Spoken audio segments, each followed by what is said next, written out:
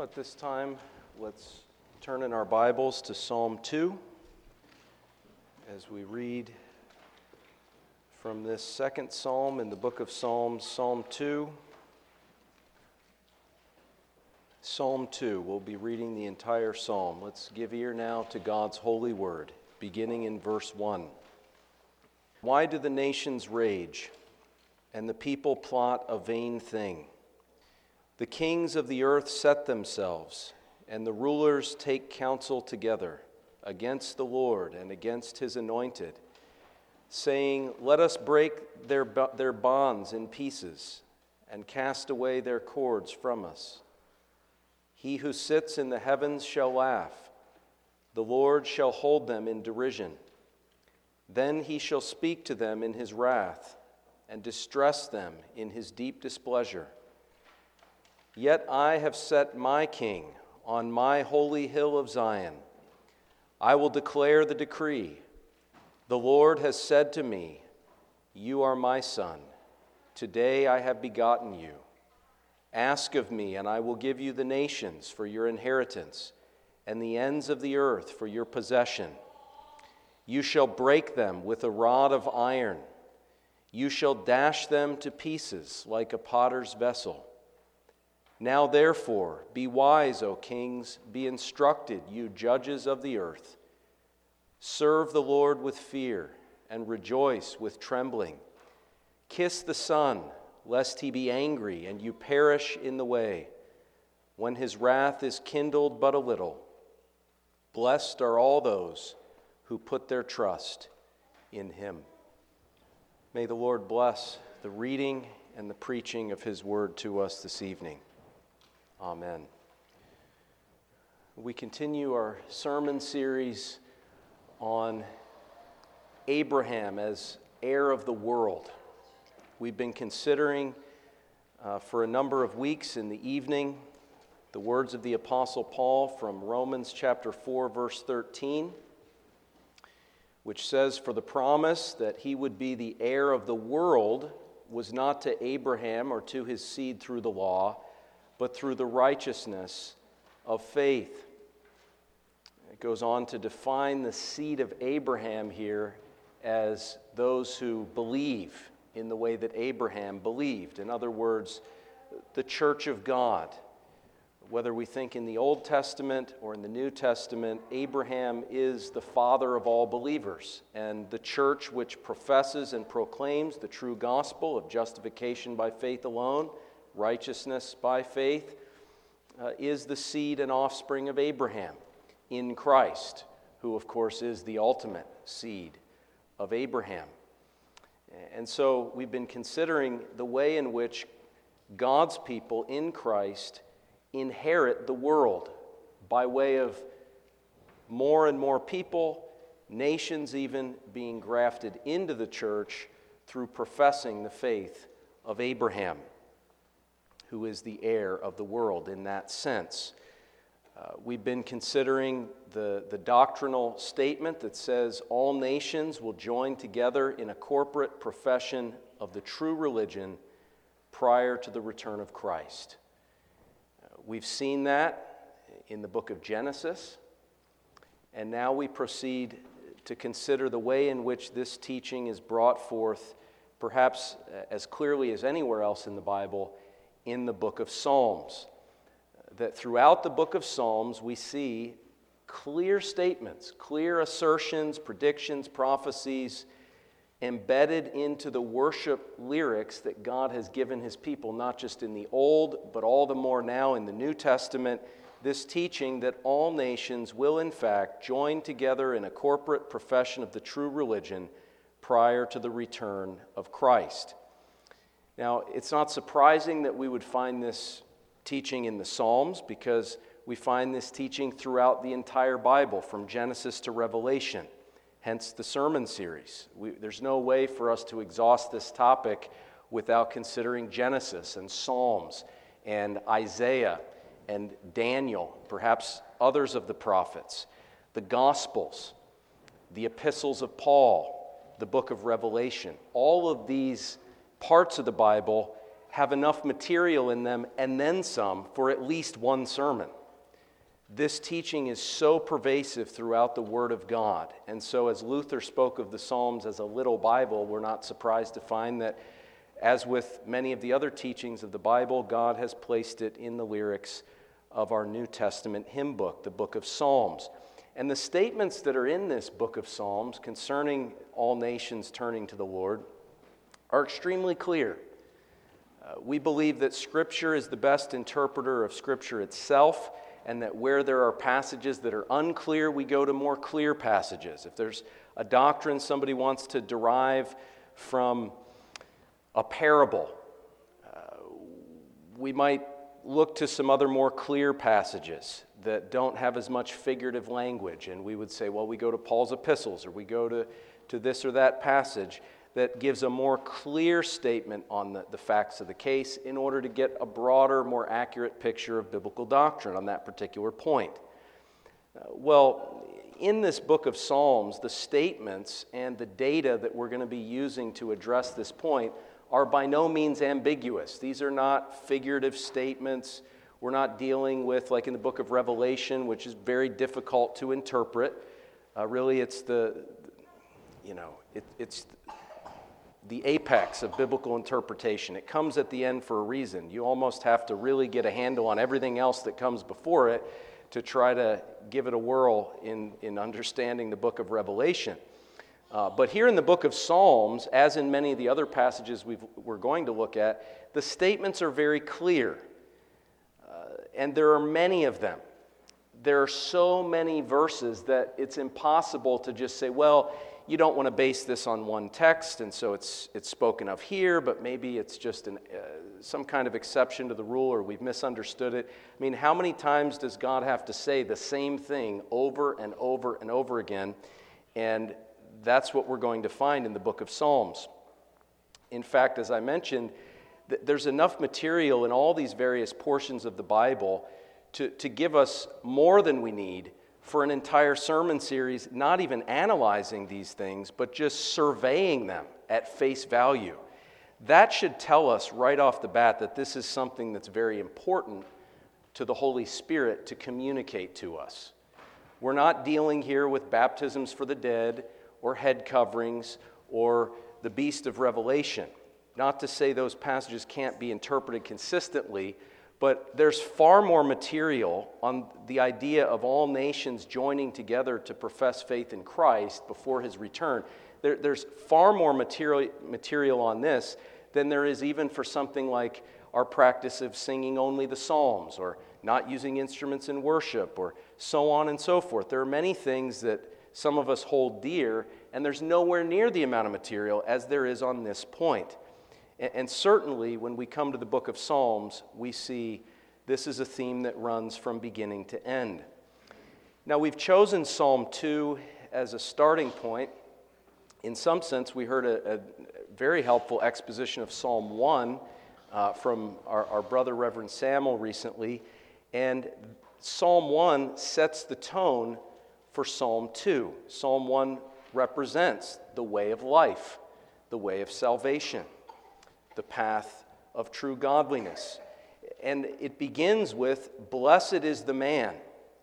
And so we've seen in the previous sermon from our brother that it's the blessed man, the believer, who's trusting in the blessed Savior, and so on and so forth. But it's interesting that Psalm 2 ends with a reference to the blessedness of those who put their trust in Christ. So in other words, there's something of a bookend going on here, bookends between the beginning of Psalm 1 and the end of Psalm 2. These psalms are connected. We're not going to really delve into that very much, but just to say, blessed is the man who walks not in the counsel of the ungodly, all the way through to blessed are all those who put their trust in him. That's not by accident. And what Psalm 1 presents in terms of the individual believer, the individual obedient, repentant believer following Christ from grace to glory, is presented in Psalm 2 on a corporate national scale. And so there's an exhortation here not as much to the individual, but to nations and kings and judges of the earth that from a corporate standpoint, they would recognize that the trajectory of Psalm 1 applies in some sense as well, a slightly different sense, but it applies to nations of the world. And it applies to them such that they must take heed and kiss the Son and put their trust in Christ and seek to be blessed in Him, lest they be dashed to pieces. Now, Psalm 2 begins with words that are quoted for us in Acts chapter 4. The apostles, following the resurrection and ascension of Christ, are preaching in Jerusalem, in the temple, and they're brought up on charges for that, and they're being persecuted. But in light of that, the apostles and the members of the early church in Jerusalem quote these verses, "Why do the nations rage and the people plot a vain thing?" And if you go to Acts 4, they interpret this as a reference to the Gentile nations, first of all, Herod, Pontius Pilate, the Romans, and the people. Often the word people can be translated people or peoples. We're going to see that to some extent. So it's not always an exact science. But here, as is often the case, we'll probably see this in Isaiah as well, when you have the Gentile nations set over against the people, it's often taken as a reference to the Gentiles and the Jews. And that's how the apostles interpret it in Acts 4, that the people refers to the Jews. So the Gentiles and the Jews, the nations, the Gentiles and the people of God, plot a vain thing.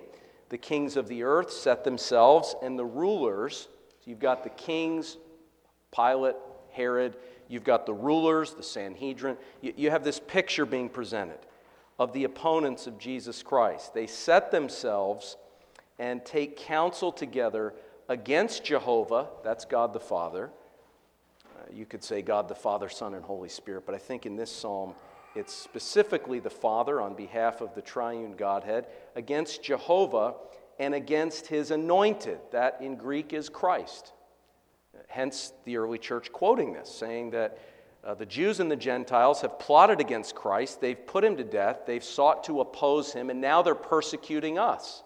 Now they're seeking to stop the proclamation of His law and of His gospel from Jerusalem to Judea to Samaria and to the uttermost parts of the earth. They're fighting against Jehovah and against His Christ, saying, "Let us break their bonds in pieces and cast away their cords from us." So this doesn't merely apply to Herod, Pilate, and the Sanhedrin. This is an ongoing application that the early church understood applies to all opposition to the gospel, which often comes from wickedness in high places. Rulers, kings, and peoples and nations. And so here what you have is these nations saying, we will not be restricted by the law and gospel, you could say by the word of God. We won't be restricted by the word of the Lord. We won't be restricted by the word of Christ, the anointed one of the Lord. We will not be restricted. We will not order our affairs according to the limitations placed upon us by God's law and by God's truth. And it's at this point that we do need to take stock of the fact that the reference here to the kings of the earth is a phrase that appears throughout the Psalms. We're going to see it time and time again. So I want you to notice that the kings of the earth are at this point opposing Jehovah and His anointed. But we're going to see other passages where there's a development to where those kings of the earth that were opposing Christ, those kings and nations and kingdoms, are then spoken of in the very same terms as then serving the Lord and obeying Him. But in any event, the kings of the earth at this point are rejecting Him, both the Gentiles and the Jews. Now in verses 4 through 6, we find Jehovah Himself, God the Father, laughing at the whole thing. This is ridiculous. There's no way that the nations and the rulers, the Jews, the Gentiles, their leadership, there's no way that they're going to succeed in their attempt, in their enterprise. Now, oftentimes we see this and we say, well, this is saying that the effort of the enemies of Christ to extinguish the church will fail. And there will always be a church on planet Earth. And so their desire to extinguish the church and place shackles on the church will ultimately fail. But you see, that's not actually the enterprise that Jehovah is laughing at in verse 4. He who sits in the heavens shall laugh. The Lord shall hold them in derision. What does Jehovah find laughable about the Gentiles and their kings and princes? What is their enterprise, their attempt that he finds laughable, that's never going to happen, that's going to utterly fail? It's not placing shackles of persecution on the church and causing the church to be exterminated. It's actually the idea that the nations will resist the limitations of God's law. They view God's law, His commandments, His truth, His doctrine, and all of the aspects of the Word of God, they view these things as handcuffs, as bonds. It's bondage, it's slavery. These are cords that are restricting us. And we know that's how the nations of the world view the law of God today. That's how they've viewed it for the most part, apart from a few exceptions, throughout most of the last 2,000 years. This is saying their attempt to avoid being governed by God's law will fail, and Jehovah thinks it's laughable. Now, you see there how very easily we can misinterpret the Word of God and miss the very optimistic perspective right off the bat in the book of Psalms. The moment it makes reference to the opposing nations and kings that are fighting against the gospel, it says not only is it laughable that they would exterminate the church, it's laughable that the gates of hell are going to defend successfully against the incursions and invasions and the conquest, ultimately, of the gospel over those kings and kingdoms and nations. Now, verses 7 through 9, you see a reference to the sonship of the Messiah, the only begotten Son of God. I will declare the decree. This is Christ speaking. Jehovah has said to me, you are my son. Today I have begotten you. There's debate over whether this refers to the eternal generation of the Son by the Father in eternity past, or whether, because the way that's quoted in the New Testament, whether it has some reference to the resurrection, or maybe in some way the resurrection brings forth the reality and declares the sonship of Christ. For our purposes, the point here is that the Messiah is the divine Son of God. And certainly he's not only brought forth from all eternity, but he was brought forth at the resurrection as well, as a testimony to his divine sonship. And we're told that upon his being brought forth as the Son of God with power, Romans 1, that it says, the Father says to the Son, ask of me, and I will give you the nations for your inheritance, and the ends of the earth for your possession. So we've been thinking about Abraham as heir of the world, the seed of Abraham as Christ and all of his people in him. And here we find that Christ, the Messiah, the messianic seed of Abraham, ultimately does inherit all nations, all ends of the earth. This is Abrahamic language. It's the land of his inheritance. Emmanuel's land is not just that portion in the Old Testament times that we speak of as the promised land, the land of Canaan or Palestine. But in the New Testament, Jesus says, all power in heaven and earth has been given unto me. Therefore, go and disciple all the nations. And you can see he claims the nations for his inheritance. Are we doubting that Jesus asked? Of course he asked. Of course he asked of the Father and was given the right and title to all nations, the ends of the earth as his possession. Not as God, he already owned that. He already had that possession as the Creator, Father, Son, and Holy Spirit. But as the mediator, as the God-man, as the constructor and builder of his church, as the author of the Great Commission, he's now given all authority in heaven and earth to advance his kingdom and disciple those nations.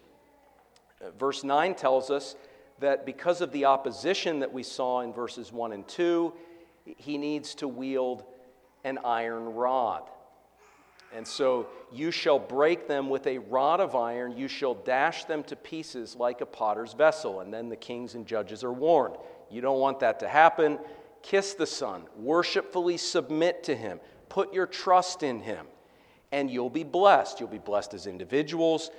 We pray for kings and those in authority, as Paul says, that they would come to the knowledge of the truth, but also in their capacity as kings and judges, that they would submit to the scepter of Jehovah and his anointed, that they would, verse 12, kiss the Son, lest the Son be angry and they perish in the way. And you say, well, this is saying that these nations, if they rebel, they'll be destroyed at the second coming. Well, that's not actually what Psalm 2 is referring to. The emphasis here, certainly it's true that believing in Christ gives us blessing and exempts us from the wrath to come in eternity. That's definitely true, and I'm sure there's some application there. But the emphasis here, if you look at the way that John picks up on this in the book of Revelation, is actually that the Lord Jesus Christ breaks his enemies and then rules them with a rod of iron, rules the nations that were opposing him, and he shepherds them with that rod of iron. If you look at Revelation 19:15, this is Christ on the white horse. He comes not with a physical sword, as the dispensationalists teach, that he shows up and sets up the millennium as this military kingdom, and you've got the Apache helicopters and so on and so forth. But Jesus comes, and this is a spiritual kingdom. His weaponry is spiritual, not carnal. It's the Word of God proceeding from his mouth. A sharp sword, verse 15, out of his mouth goes a sharp sword, that with it he should strike the nations. And he himself will rule them with a rod of iron. In the Greek, the word rule is shepherd. It's unmistakable. Why it's not translated that way is perhaps anybody's guess. But the word is the word for shepherd, not someone who is ruling them in the sense of striking them and sending them to hell, but shepherding them. He strikes the nations, and he himself will rule them. He rules the ones he strikes. So this idea, well, he strikes the wicked and they go to hell, and then he shepherds his people, and these are two different groups, cannot be substantiated from the text. John is telling us that Psalm 2 is predicting that the same nations that were opposing, the same kings and nations that were opposing Christ, will be dashed and struck, and he will himself rule them, those self-same nations, and he will shepherd them with a rod of iron. Very important to see. Psalm 49 tells us that for the unconverted, for the wicked, death is their shepherd. Not so for these nations that are converted by the sword of the Spirit, which is the Word of God, proceeding from Christ's mouth on his white horse of conquest. And it's the very ones that are dashed to pieces that are then shepherded. That doesn't comport with the second coming. And once again, I mentioned that we're dealing here with the kings of the earth. The kings of the earth. Look at a couple passages just in brief here. Psalm 138, verse 4. Psalm 138, verse 4. All the kings of the earth shall praise you, O Lord, when they hear the words of your mouth. You see, there's the sword coming out of the mouth of Christ. All the kings of the earth shall praise you, O Lord. So he doesn't just destroy the wicked nations, he converts them. And he either converts their kings or raises up godly kings in their place. All the kings of earth shall praise you, O Lord. Psalm 148, verse 11. Kings of the earth and all peoples, princes and all judges of the earth are among those who are commanded to praise the Lord. And the verse we just looked at says they will. So those are the kings of the earth, Psalm 2. Now, we continue on. We go to Psalm 22. Psalm 22. And this psalm obviously is a psalm of suffering unto glory, suffering or humiliation unto exaltation. You have the first half of the psalm speaking of Christ's suffering on the cross. My God, why have you forsaken me? And you have the second half of the psalm, midway through verse 21, where the suffering Savior now confesses that God has answered him. Lord, you have answered me. You have heard me. And of course, God, in hearing the Lord Jesus Christ, his prayer on the cross, we're not denying that he, in a sense, forsook him and took away the felt sense of his presence, and Jesus experienced the equivalent of hell itself. But God also respected Christ's sacrifice. He accepted it. He heard his prayer and he raised him from the dead. And verse 22 through verse 26 speaks of Jesus. It's quoted in the book of Hebrews. It speaks of Jesus in relation to now his New Testament church that he has purchased and established through his death and resurrection. Hebrews 2:11 and 12 quotes these verses. He says, I will declare your name to my brethren. That's the church. I will declare your name to my brethren. In the midst of the assembly, I will praise you. So New Testament church, New Testament worship, Jesus, wherever two or three are gathered together, he's there. He's speaking through his word and ordinances in the midst of the assembly. You who fear the Lord, praise him. All you descendants of Jacob, glorify him. And fear him, all you offspring of Israel. Speaking there in this context of the Israel of God, the covenant people of God, into which, as we heard in the Psalm meditation, the Gentiles have been brought in through faith. He says, for he has not despised nor abhorred the affliction of the afflicted, nor has he hidden his face from him, but when he cried to him, he heard. So what's the reward of Christ's affliction and death? My praise shall be of you in the great assembly, literally in Greek, the megachurch. And what Jesus is saying here is that, again, in the context of New Testament worship, he will be present, he will be declaring his word, he will be praising God in our midst as if he's singing in us, through us, with us, as we sing the Psalms in this great assembly.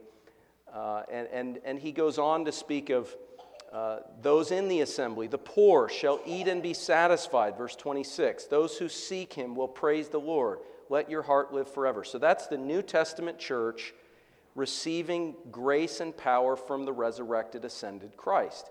Now, what's the result of that New Testament church as it goes out to disciple the nations? Verse 27.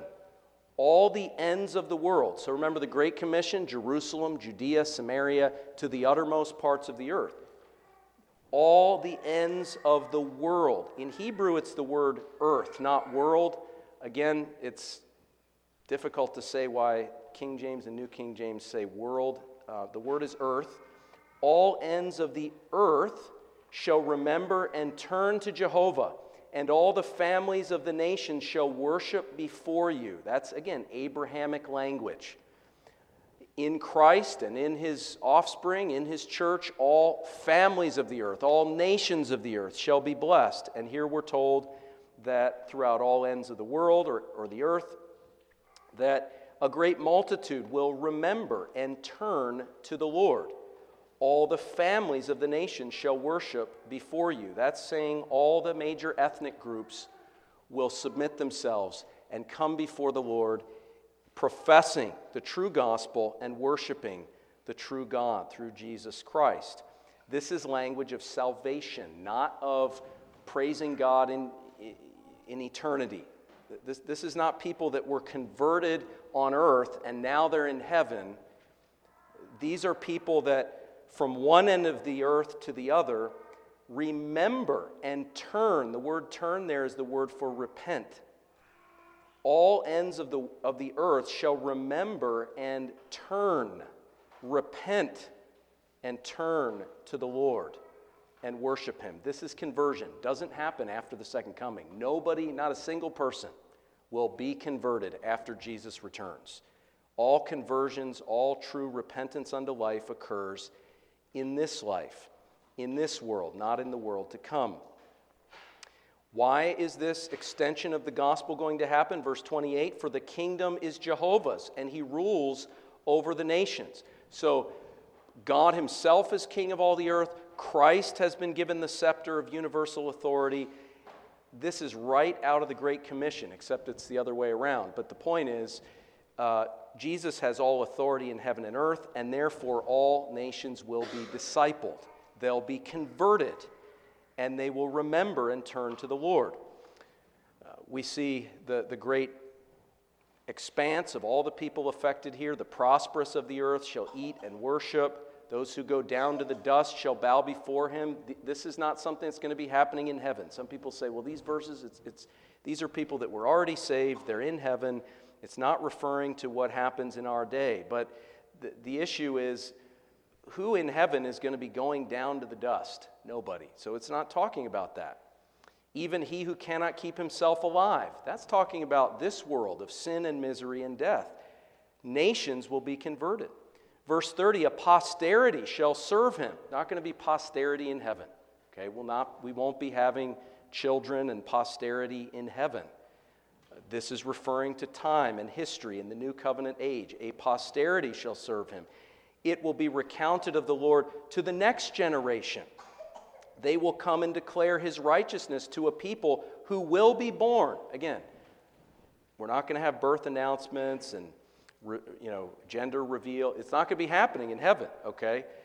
This is talking about history, not heaven. They will come and declare his righteousness to a people who will be born, that he has done this. This is the Great Commission. And it's referring to things in this age. We go on to Psalm 47. Now, we've already said something about this in a previous sermon, so I'll try to be brief. Psalm 47. Really, you can break it up into two sections, verses 1 through 4 and verses 5 through 9.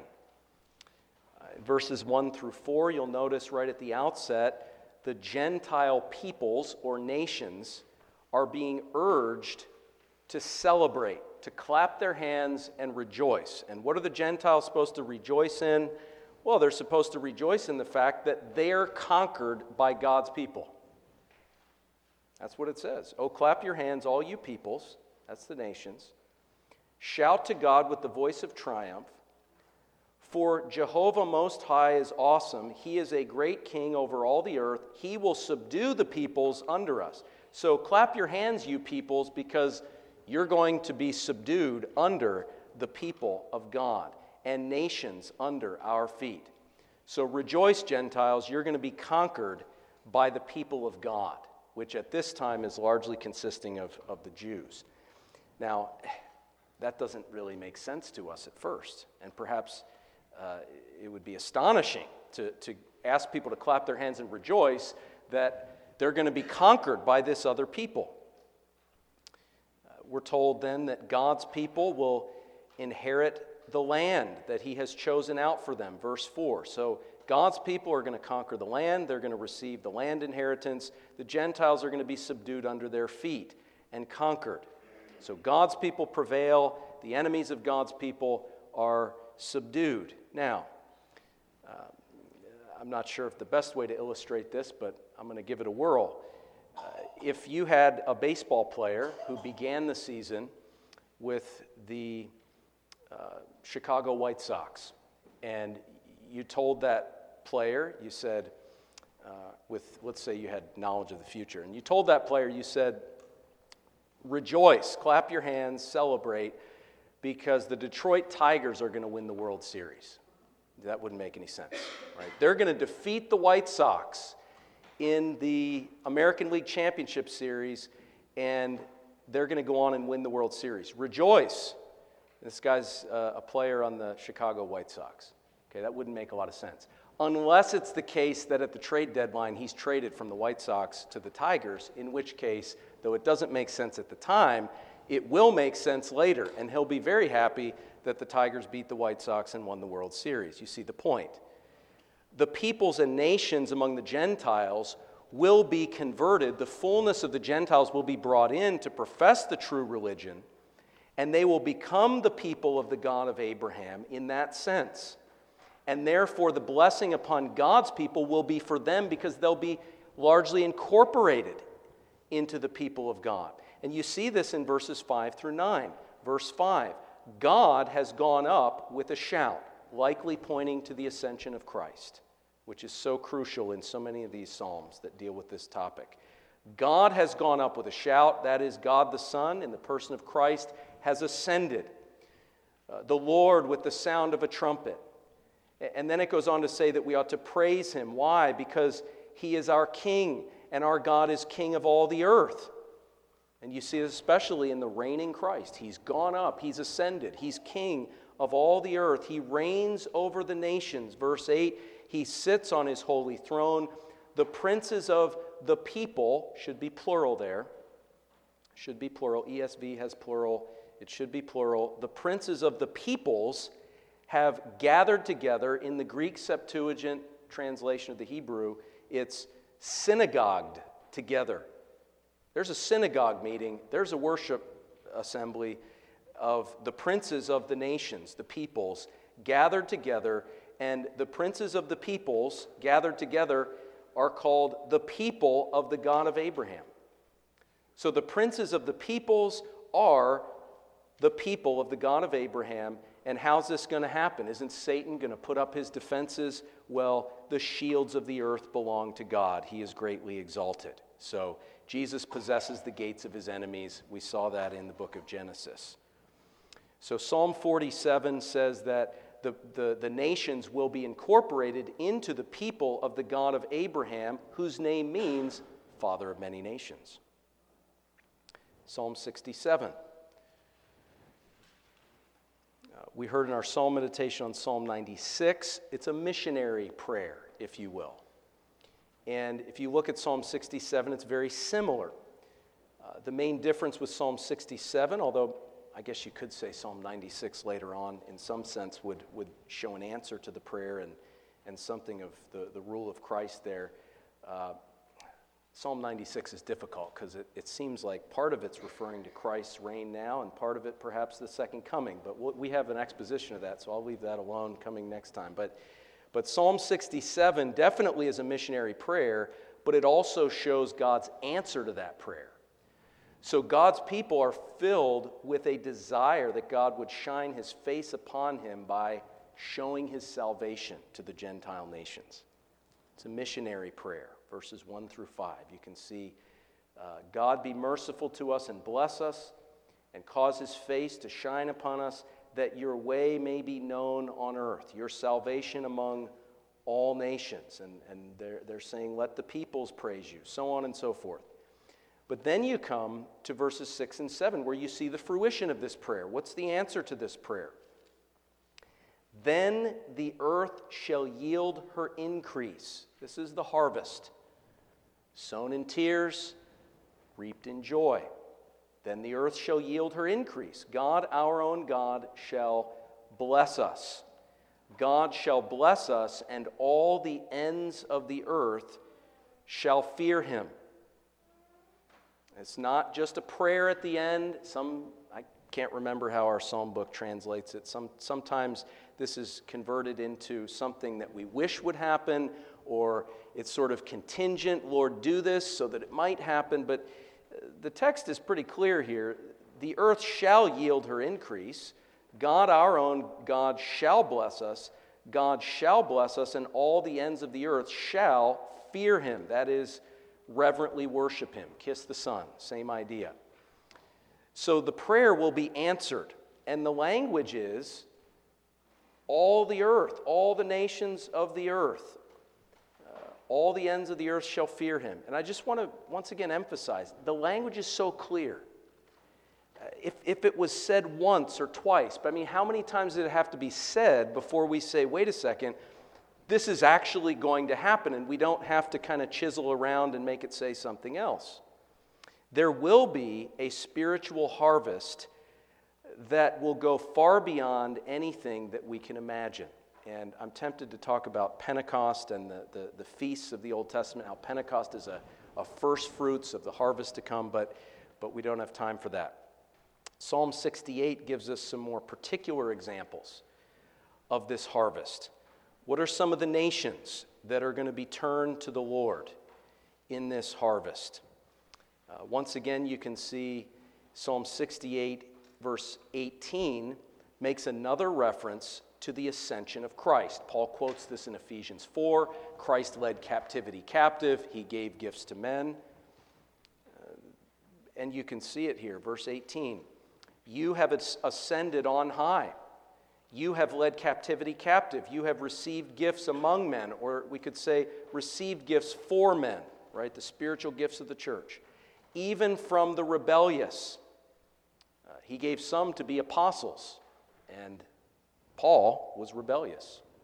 But Jesus redeemed him and gave him as a gift to the church. Even from the rebellious, that the Lord God might dwell there. Blessed be the Lord, who daily loads us with benefits, the God of our salvation. Our God is the God of salvation. To him belongs escapes from death. Okay, verse 21. God will wound the head of his enemies, the hairy scalp of the one who still goes on in his trespasses. So speaking of God opposing his enemies, blessing his people. If you continue on and you look at verse 29, because of your temple at Jerusalem, kings will bring presents to you. So here you have kings worshiping the Lord. Christ has arisen. God is at work in his providence, raising up some, casting down others, and we have kings that are bringing offerings of worship to God, to Jerusalem, as it were, to the church. We see Christ rebuking the warmongers among the nations. Rebuke the beasts of the reeds, the herds of bulls with the calves of the peoples, till everyone submits himself with pieces of silver. So many of the kings aren't bringing the offering. Jesus is going to subdue them until they do, until they submit to the Prince of Peace and turn their swords into plowshares, scatter the peoples who delight in war. But notice the specific examples. Verse 31, envoys will come out of Egypt. When we look at Isaiah, we'll see verse in chapter 19 of Isaiah. I would encourage you to read that. We've referred to it in a previous sermon. It's Pastor Mark Abdel-Messiah's, probably his favorite passage, as he's from Egypt and ethnically Egyptian, and he's ministering the gospel in that region of the world as we speak. We've had him preach for us in years past. But he loves Isaiah 19 because it speaks of the labor that he's engaged in right now, sowing in tears, and he will reap in joy. And Egypt and Assyria and Israel will be in covenant with God. And among the Egyptians, we're told, Isaiah 19, that 5 of the cities will be in covenant with God, and 1 will be called a city of destruction. 5 out of 6. And that fills his heart with joy and expectation and hope. But envoys will come out of Egypt, historically an enemy of God. Ethiopia will quickly stretch out her hands to God. This is the proof text for our ministry in South Sudan. Cush for Christ. Ethiopia, Cush, will quickly stretch out her hands to God. Sing to God, you kingdoms of the earth. Well, they will sing, and Ethiopia will stretch out her hands to God according to this psalm. And it's significant. Ethiopia is mentioned in a similar capacity in Psalm 87, verse 4. But Ethiopia and Egypt are descendants of Ham. So in our previous sermon, we saw God punished Ham by cursing Canaan, and many people view the descendants of Ham as somehow second rate in terms of this gospel harvest. This is not the case. The descendants of Ham will share in this worldwide global discipleship, and Ethiopia will stretch out her hands to God. Egypt will send her envoys to Jerusalem, and all nations will come to Zion and walk in the light of the Lord. Psalm 72. Psalm 72 is a psalm of Solomon. It's either from Solomon as the author, or it's a psalm of David that is concerning Solomon. That is, it begins, give the king your judgments, O God, and your righteousness to the king's son. So it seems that David's writing this concerning Solomon, but of course, as is often the case when God is speaking of David and Solomon and his covenant with the line and house of David. Solomon is really a placeholder and a type and a shadow of the greater Solomon, the one who is greater than Solomon, who is yet to come, the Lord Jesus Christ.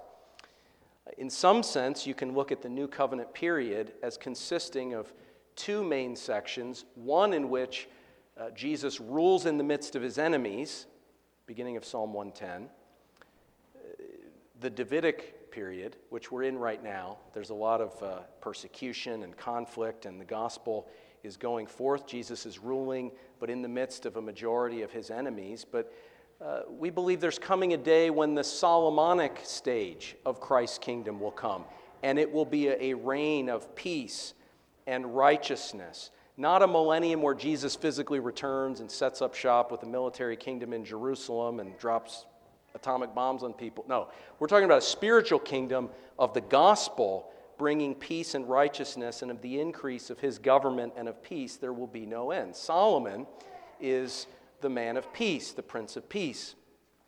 And Psalm 72 speaks of the gradual, eventual fullness of this spiritual harvest among the nations. You can see, we're not going to go through it in a ton of detail here, but this psalm is not speaking of heaven. It speaks of conditions in this age.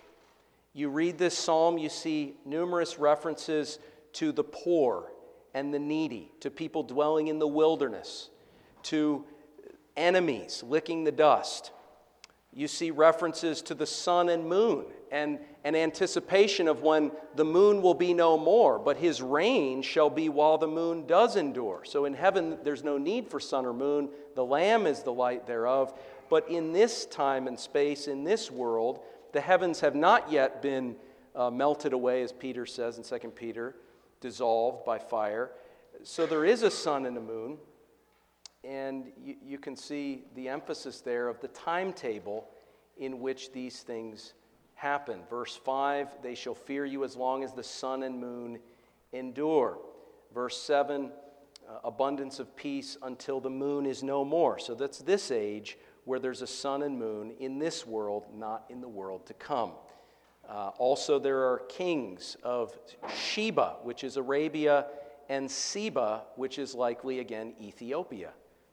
And you can see that in verse 10. The kings of Tarshish, perhaps that's Spain, as some people would say, and of the isles will bring presents. The kings of Sheba and Seba will offer gifts. Yes, all kings shall bow down before him. All nations shall serve him. There's no indication in the Bible that there are going to be kings and kingdoms in heaven, or that there's going to be Sheba and Seba and Tarshish or Spain. These are nations that exist in this life and in this world, the time period of the Great Commission. And so all the violence and oppression, verse 14, the gold, I suppose you could say streets of gold, but I think we understand, hopefully we're more sophisticated than that there won't be gold in heaven, exchange of goods and services. Verse 15, verse 15, prayer will be offered for him. In this life, we intercede for the church of Jesus Christ, which is his body. We intercede for the cause of Christ. We won't need to be doing that in heaven. And once again, verse 5, throughout all generations. We won't be having generations in heaven. So it's this age, and notice the extent of Christ's gracious rule in his church. Verse 8, he shall have dominion also from sea to sea, and from the river to the ends of the earth. Those who dwell in the wilderness will bow before him, and his enemies, people from Satan's kingdom, will lick the dust like the serpent. And as we read, the various kings, even, yes, verse 11, all kings shall fall down before him. All nations shall serve him. How many times does it have to be said till we say, yes, that's actually going to happen? And at the end of the psalm, it tells us that this is what David was hoping and praying for. I don't think verse 20 is intended merely as the end of book 2 of the Psalter. It seems more fitting that when it says the prayers of David the son of Jesse are ended, that it's referring to the end of this psalm, verse 17, his name shall endure forever. His name, that is of Christ, shall continue as long as the sun, and men shall be blessed in him. All nations shall call him blessed. Blessed be the Lord God, the God of Israel, who only does wondrous things. And blessed be his glorious name forever, and let the whole earth be filled with his glory. Amen and amen. The prayers of David, the son of Jesse, are ended. David's saying this psalm that's about Solomon as a type of Christ and about the full extent of Christ's kingdom throughout history, that kingdom that at the last day he'll offer up to his heavenly Father. He's saying, this is what I'm longing for. This is what I'm desiring. Prayer is an offering up of our desires unto God. This is David's desire. The prayers of David, the son of Jesse, are ended.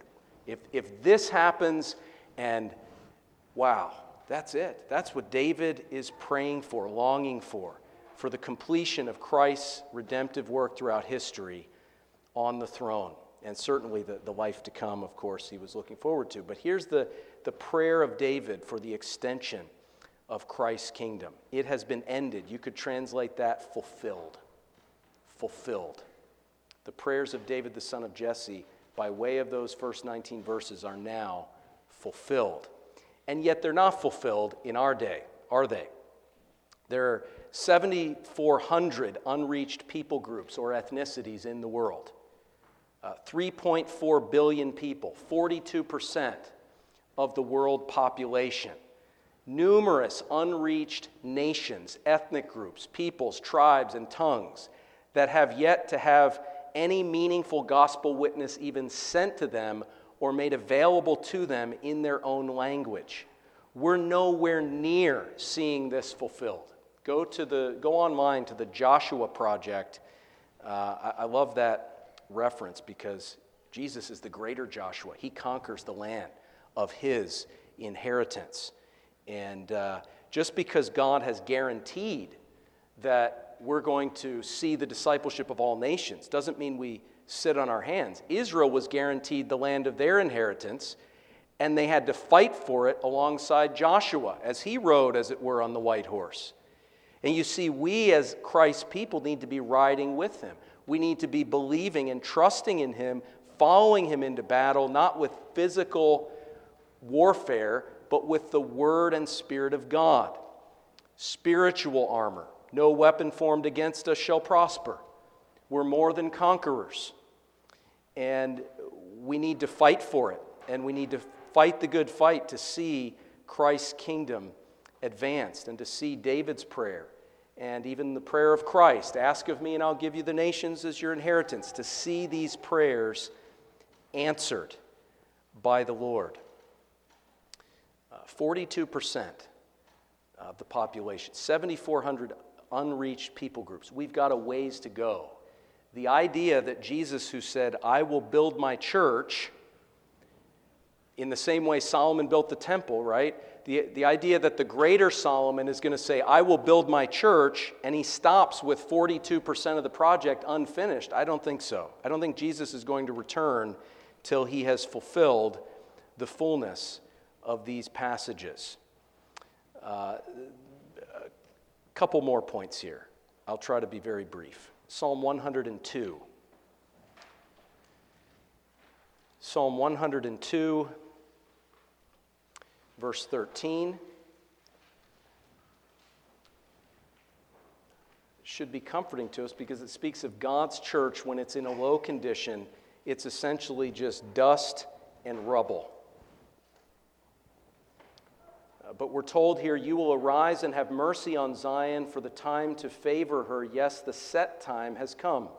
For your servants take pleasure in her stones and show favor to her dust. How do we view the church when it's stumbling and bumbling and making mistakes? How do we view the church when it's compromised and backslidden, or when it's persecuted and weak and vulnerable in this wicked world? Well, we're told here that the precursor to the Lord arising and reviving his church like never before is that people love the church, even when it's not super lovable. Verse 15, so the nations shall fear the name of Jehovah, and all the kings of the earth your glory. For the Lord shall build up Zion. He shall appear in his glory. He shall regard the prayer of the destitute and shall not despise their prayer. This shall be written for the generation to come. He goes on, verse 22, when the peoples are gathered together and the kingdoms to serve the Lord.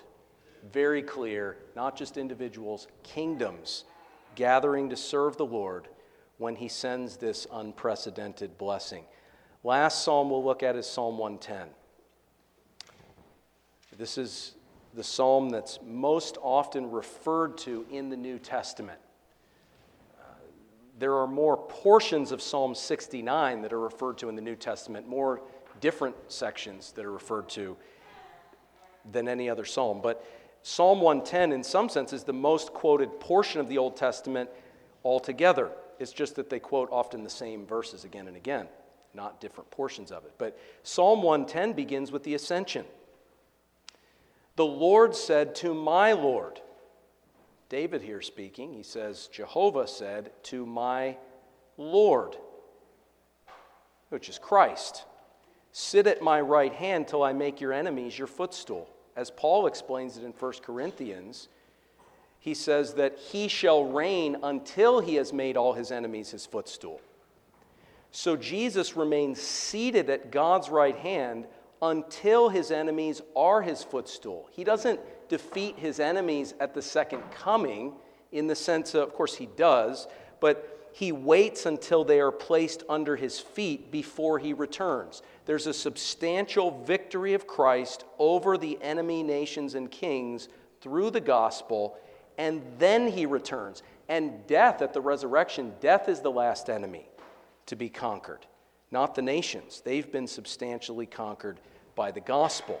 And of course, there's a rebellion at the end, so on and so forth. But the substantial victory comes while he's sitting at God's right hand. He doesn't leave the right hand to return until his enemies are under his feet. So he doesn't leave in order to put them under his feet.